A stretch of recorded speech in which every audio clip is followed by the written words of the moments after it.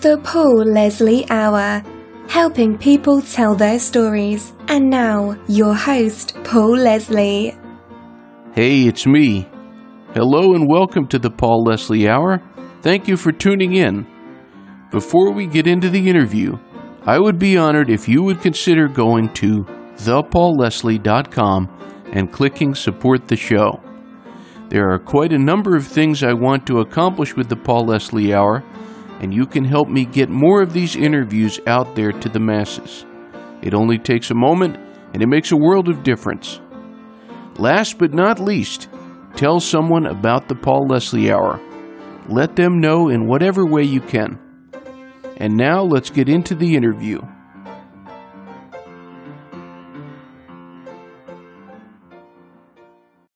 Ladies and gentlemen, I am very pleased to be presenting this video interview. Our special guest, Conal Fowkes, is a 3-time interviewee on the Paul Leslie Hour, and the last 2 exchanges that we had, they were audio. But this time around, I'm pleased to have him in living color. He is a pianist, a double bassist, a vocalist, a recording artist, a live performer, and I'm a great fan of his music. He has a great solo record. It's called Dizzy Fingers. It's one of my all-time favorites, and I've always enjoyed any time I've been able to communicate with you. So thank you very much for allowing us into your home in this case. It's great to talk to you again, Paul. I always enjoy our conversation. So welcome to my humble abode.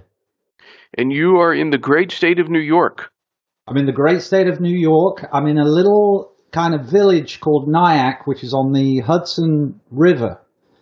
And I'm about a 15-20 minute drive from the Bronx, which is the northern end of New York City. So close to New York City, but definitely in the countryside. Well, again, thank you for being on here. And, the question last year and even into 2021, it's a question that a lot of people are asking, me included. How do we keep the music playing? And so I'm hoping you can tell us, what have you been up to? What's new in the world of Conal Fowkes? Well, since March, about the second week of March was the last time I played publicly before New York locked down. So it's coming up for close to a year. And in that year, I've done 1 live gig, which was a private party. And I've done 1 virtual jazz festival that came out of Spain, which I did sitting right here at home. So my contact with the public has been almost nothing. Aside of that, I'm sorry, I took part in a documentary film from a producer in Croatia. My wife is Croatian, and they came to the house and interviewed me. But other than that, it's been, for me, recording music has been, I guess, my only output, other than many, many hours of private practice, which has been kind of a luxury, actually, to have these free days to do all these things. You always said, I wish I had the free time to practice this or play that. And but I have been early on in the lockdown. I invested in some recording equipment and the computer software, and I'm terrible with those kind of things. So it's been a learning process, and I've actually been using it a lot to do recordings, but not a lot of contact with the public, unfortunately. Well, something that I thought was very kind of you, you have offered for our viewing audience to perform a song. Yeah. And so I'm hoping you can tell us a little bit about what you have chosen for us. Well, difficult to choose one song because there's so many great ones, and I had a thought. But this is a song that I've loved for many, many years, and it's by a British composer. And me being a limey, I thought, well, why not? And I first first encountered the song thanks to Mildred Bailey, who did a beautiful recording of this tune with Red Norvo and this combo. And but I since discovered that many great musicians recorded it in the 40s. And then it kind of seemed to slip away, and you don't hear it these days. And it was written by Billy Reed, was the composer, who also wrote The Gypsy, which some of your listeners may know that Louis Armstrong and others recorded. So this one's called I'll Close My Eyes. All right. Well, let's hear it. All right.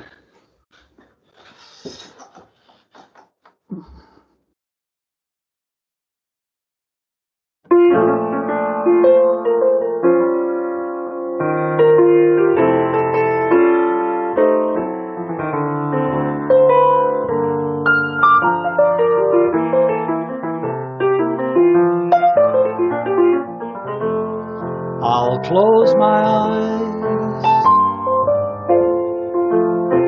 to everyone but you, and when I do, I'll see you standing there. I'll lock my heart to any other caress. I'll never say yes to a new love affair. I'll close my eyes to everything that's gay. If you're not there to share each lovely day. And through the years, those moments when we're apart, I'll close my eyes and see you with my heart.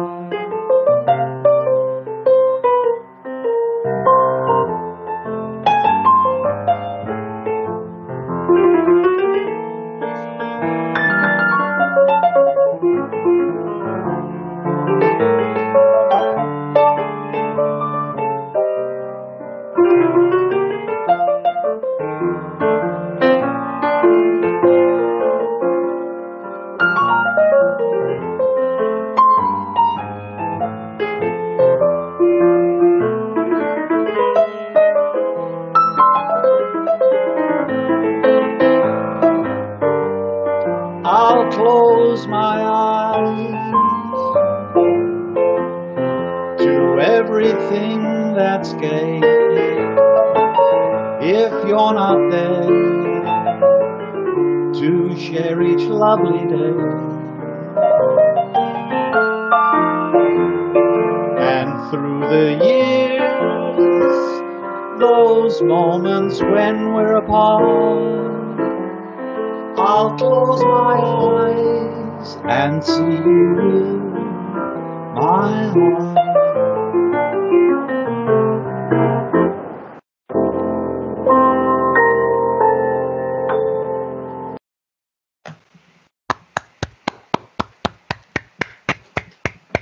Thanks, Paul. Beautiful, beautiful playing and beautiful singing. It's a lovely song. I think it's a lovely song, and you don't hear it these days so much, but it had its day in the early 40s, I guess. Well, you know, you always hear this term, American Songbook. And one time I got an email from somebody, this was a few years back, and they said, how come you don't hear as much, and this person, I should tell you, was from Britain. And she was saying, how come you don't hear as much about the British Songbook? There's some fantastic tunes if someone is considering diving into that entire world. Absolutely, there are. I think maybe I'll propose this as a possible reason that a lot of the great British songs were performed by American artists and great American singers and bands, and got, I'm sure, lumped in to what we call the Great American Songbook. But you're right, there should be a Great British Songbook, because there's a lot of great material there. Oh yeah, and we should mention a couple of the great British composers and lyricists still with us. There'd be Tony Hatch, Leslie Bricusse. There's some really, really great writers that are still there. You mentioned Leslie Bricusse, one of my absolute favorites, and recently I've been delving into Bricusse and Newley things. They're just world-class songs. And of course, Ray Noble, we're going back to one of our early giants. And again, Ray came to the States and settled here. And his great songs are all included in the American Songbook. And, you know, they deserve to be there. But they are, people forget a lot of the times that they are British tunes. I'm curious, listening to your piano playing, and I'm sure a lot of the people watching are curious too. Who are the pianists that you would say have had the biggest influence on you? It's a long list. Going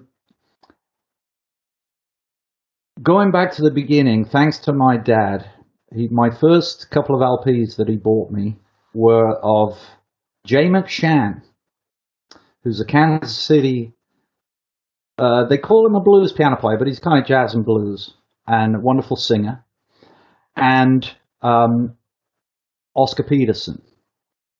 So that's where my dad kind of started me. And I still listen to both of those guys today. I just still absolutely love them. But then along the way, people point you in different directions. And massive influences for me have been Fats Waller, Teddy Wilson, James P. Johnson, George Shearing, another Brit. And later, you know, more modern guy, but absolutely wonderful. But the list is very, very long, and I'm not going to go through the whole thing, but I guess there are some principal influences. Well, this question comes from Jeff Pike, who is a friend of ours now, and you've been working just a bit with him lately, and he wanted to know of you, Conal Fowkes, who is his favorite vocalist? Wow. Another difficult question to narrow down to one.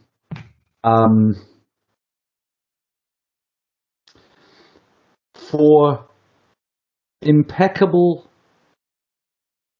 perfect, beautiful singing voices, I'll pick a lady and a gentleman, would be Doris Day and Nat King Cole. However, there's all these, I mean, I can listen to Louis Armstrong sing all day, and he's been a massive influence, as he has been on everybody that plays jazz music. George Shearing, a lot of people don't know, has done some recordings singing, and I could listen to that all day. I can listen to guys like Jimmy Rolls, who has recorded a few songs vocally, and he would be criticized by many singers as saying, well, you know, he's got a terrible voice, it's all croaky, but it's beautiful what he does. But for the real singers of perfect, clear, beautiful voices, perhaps it would be Doris Day for the ladies and Nat King Cole amongst the men. Very, very good choices. Jeff had one other question, which some people might think that this is funny, but it's actually a good question if you know about Conal Fowkes. He says, can he dance? And if so, what is his favorite step? Wow, that is a hell of a question.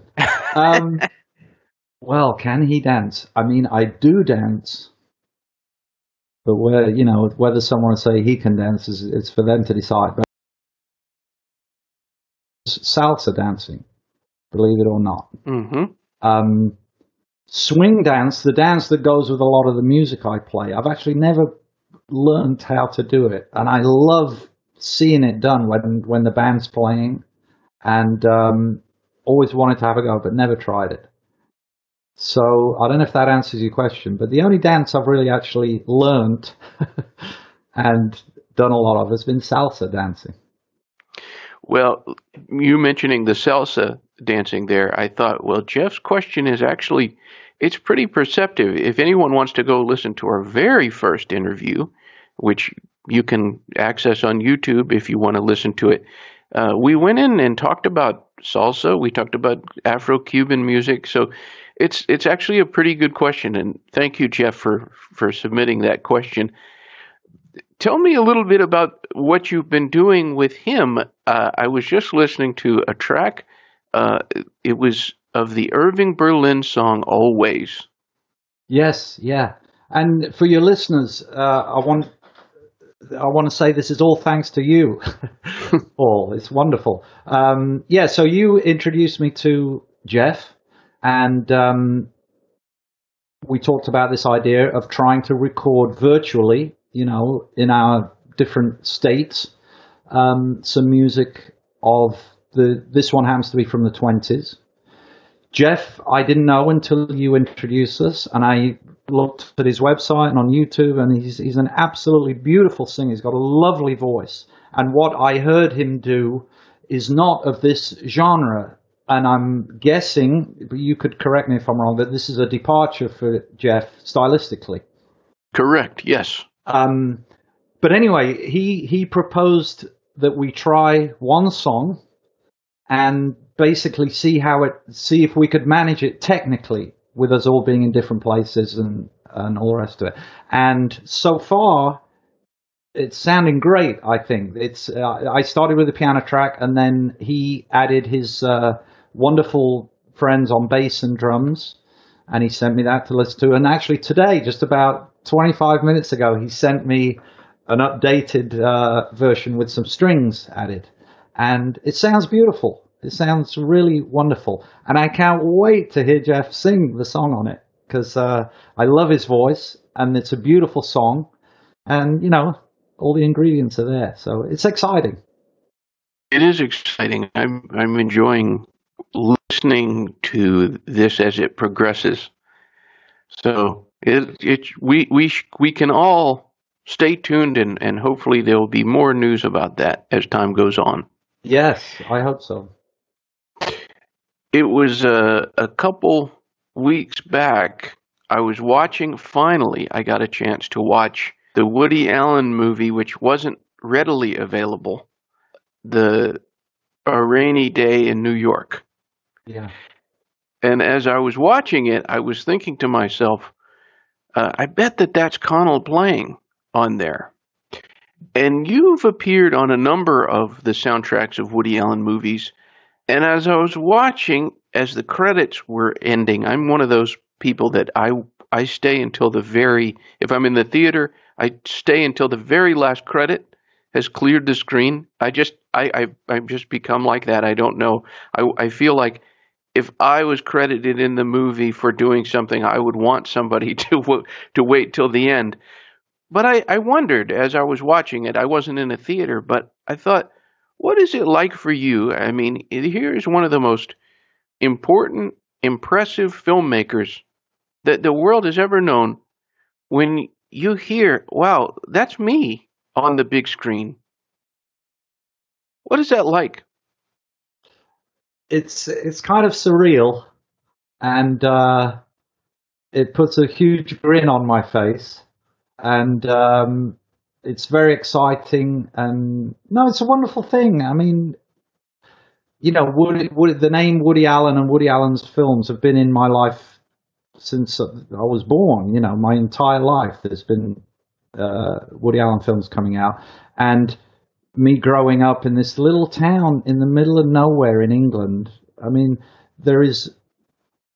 in your mind, there is zero chance that you would ever be involved in any of that. And you fast forward 30 odd years or whatever when I first met Woody, and it's a little strange but wonderful. And then I joined the band, and he did use me on several films now, and it's a thrill.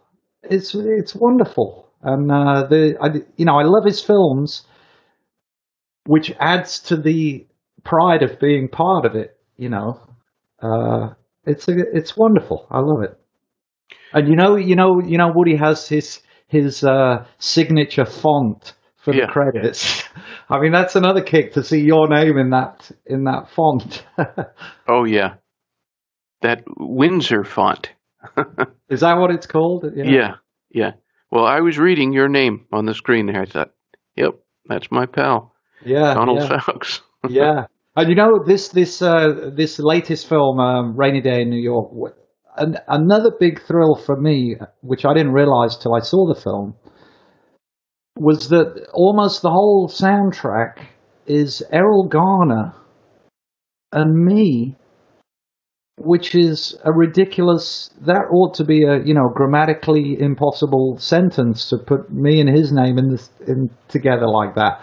And he's been one of my absolute favorites since I was a little kid.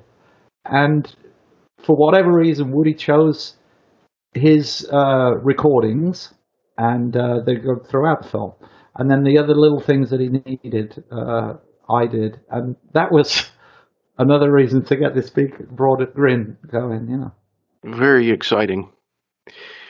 Don't you think that this whole thing about, when there's a piece of art and somebody somehow becomes controversial or whatever, and there's an effort to stop somebody, whether it be a painting or a movie, I don't know. I mean, just speaking personally, if somebody released an album and they said, you can't listen to this album, for me, it would only increase my want to listen to it. Yeah.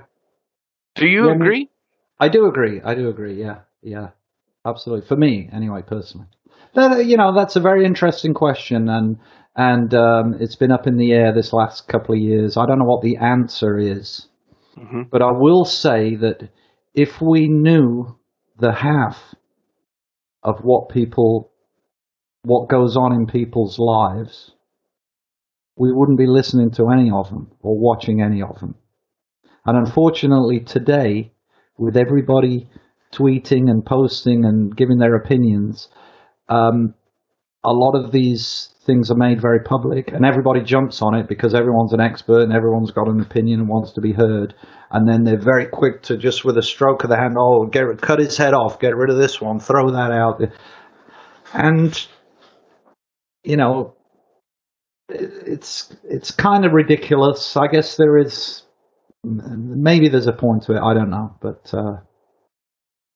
very intelligently stated, I think. What have you found when it's like for you just working with Woody Allen? What is he like in person? You're arriving back when you were performing at the Carlisle. You say hello to him. What is the guy like? What is Woody Allen like? He's a quiet guy, so he's not a man of a lot of words, and he's not one to, hang out and shoot the breeze with the guys and all this kind of thing. But because of the relationship I have with him, I've been in situations where maybe it's just two or three of us in a dressing room, or I've been invited onto the set while he's shooting several times, and there's all this downtime where it might be just he and I waiting for the next thing to happen. And at those times, he'll open up and chat, and you can have a great conversation with him. And he's got all these amazing stories. He really is a funny guy. As someone to work for, he employs me in the band. He's the band leader. He's a great boss, and he's always, kind of on a level keel. I've never seen him in a bad mood. I've never seen him, throw a tantrum at anybody. He's calm, relaxed. He appreciates us in the band, treats us nicely. I very much enjoy being around him. One of the things that inspired me to want to do this third interview with you now, I have to give thanks to a guy, Jack Phillips. He's a singer, a recording artist, and he suggested, what about talking to Conal again? And a lot of people who were really fans of New Orleans jazz, they were well aware of the late Eddy Davis. Yeah. And it was such a loss to music, and I know a personal loss to a lot of people, including you being such a friend of his. I'm hoping you can tell all the viewers out there, I have so many fine recordings that he made. Eddy Davis made some of the best albums that you could just listen to again and again. Tell us, what is the essence of this man? Who was Eddy Davis? Eddy, wow. Eddy was a larger-than-life character, and I was around him for about 22 years, pretty intensely. I mean, seeing him, working with him and being with him and seeing him multiple times a week throughout those 20-plus years. He was, wow, one of the most exuberant and enthusiastic musicians that I've been around, and that kind of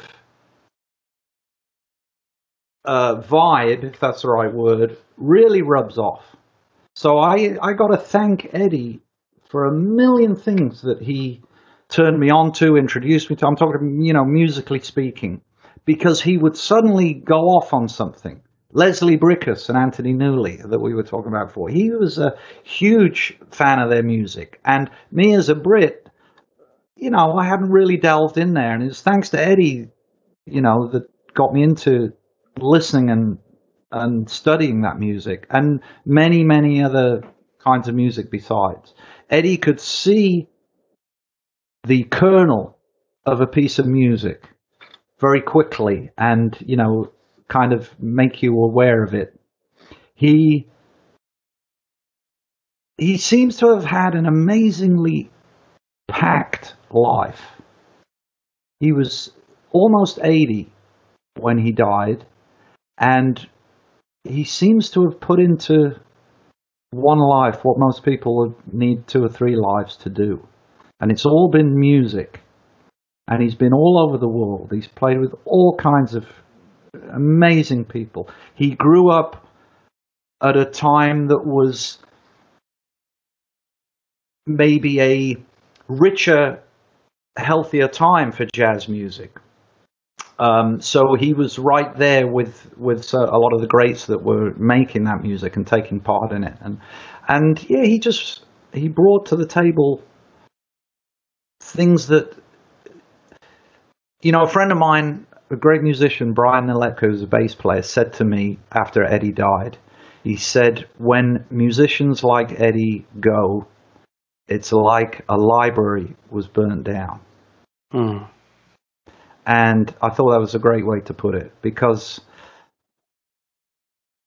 another Eddy Davis isn't going to come along again. And yeah, I could talk about Eddy all day. Well, I appreciate you sharing those thoughts with us. One of the questions that Jack Phillips had, which I'm sure a lot of people would be wondering, do you think it's possible that you and Woody Allen and maybe some of the other musicians, do you think that you all will perform again now that Eddy has passed away? I feel fairly certain that we will.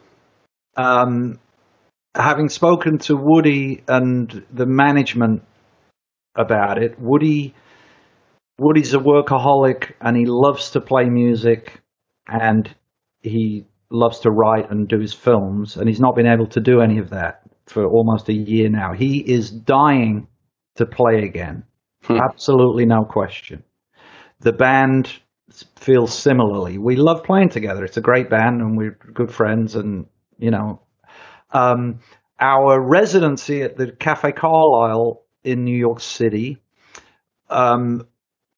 we fully intend to go back to, but we can't do that until the city of New York and the union, that's the union room, so all the workers are are union members, until they allow it, basically.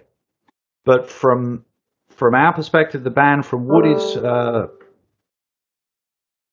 thinking, we're all dying to get back. We don't know how it's going to be when we go back, because Eddy Davis was such a massive part of that group.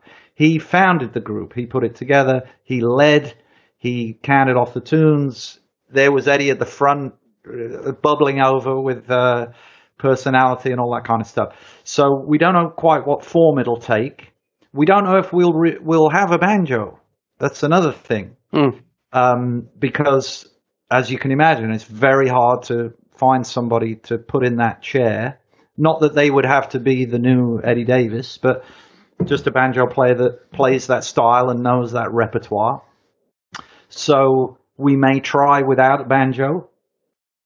And we may try, maybe we'll audition some guys. So all that's yet to be figured out. Well, I think you've given a lot of people that silver lining, or no, maybe not silver lining, that ray of sunshine coming through a dark cloud. Yeah, we're all dying to play, so I'm sure it's going to happen. Can you imagine what that first night will be like? I mean, it makes me misty-eyed just to think of it, of as a viewer, as a fan of music, to sit in an audience and watch and experience that. I can't wait. Me too, and I'm not sure what to expect. Mm-hmm. It's going to be very mixed, because it'll be the first time the guys have been in the same room. First time we played in who knows how long. By the time we get there, it'll be getting on for 2 years maybe. And there'll be no Eddie. We don't know what the audience is going to look like. Are they all going to be sitting there with masks on still? And it's going to be a mixed emotions. This is probably an obscure question, I guess, but the other day I was listening to the Dizzy Fingers album to kind of prepare myself for this interview. And I think the name of the song is June Night. Yeah. Can you tell us a little bit about that song? I happen to have just a real... I love that track. I don't know much about it. Tell me. That's a great song. I don't know much about the history of the song itself, and the composer Abel Bayer wrote some other interesting stuff, but I think that's probably his biggest hit. There's another famous one he did. I think he wrote My Mother's Eyes, which is a beauty, and there's a great Nelly Lucha recording of that song. You have to check that out. But I'm pretty sure that's Abel Bayer too.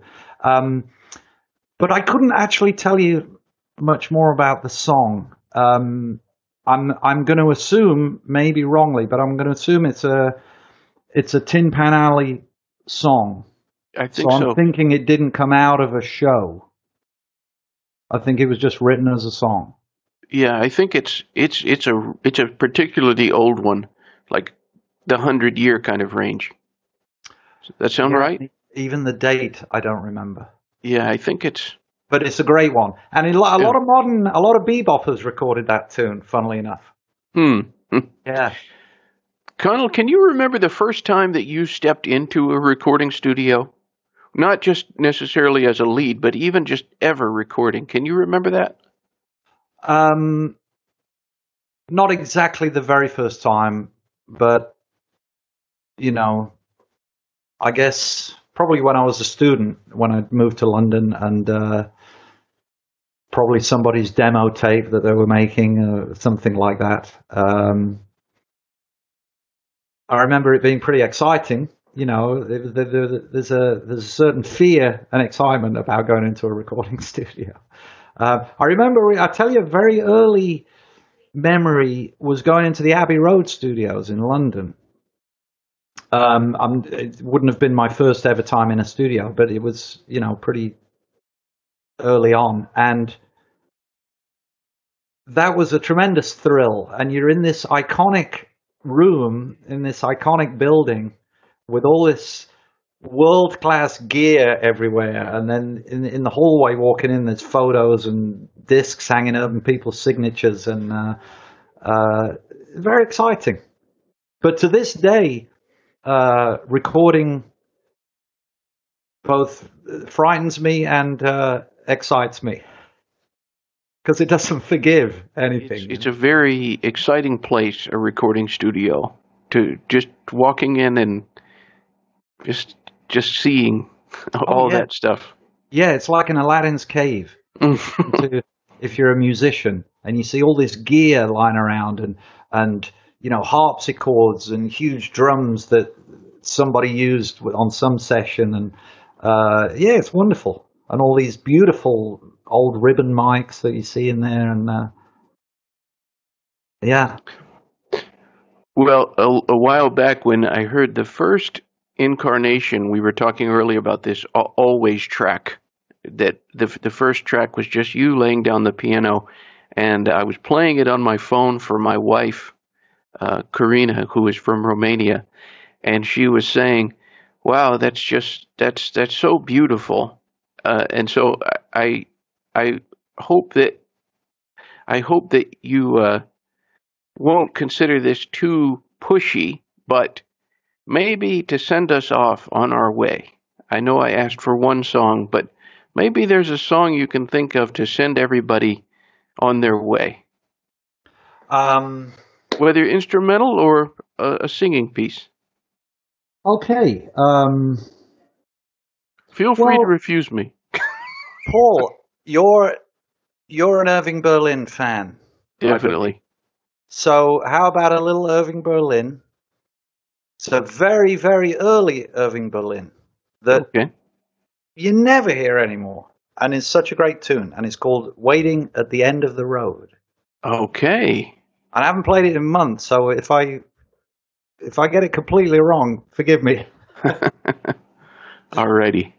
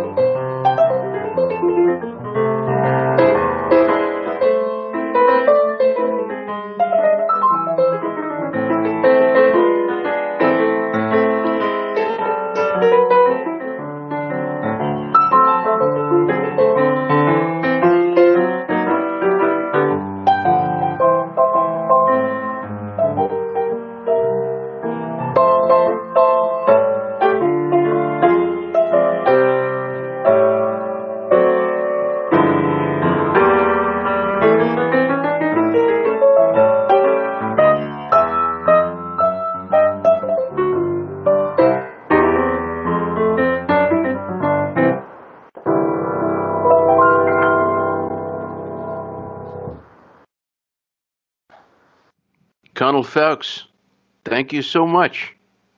Paul, thanks for having me. It's always a pleasure. I'll do this anytime with you. It's wonderful. I'll hold you to that.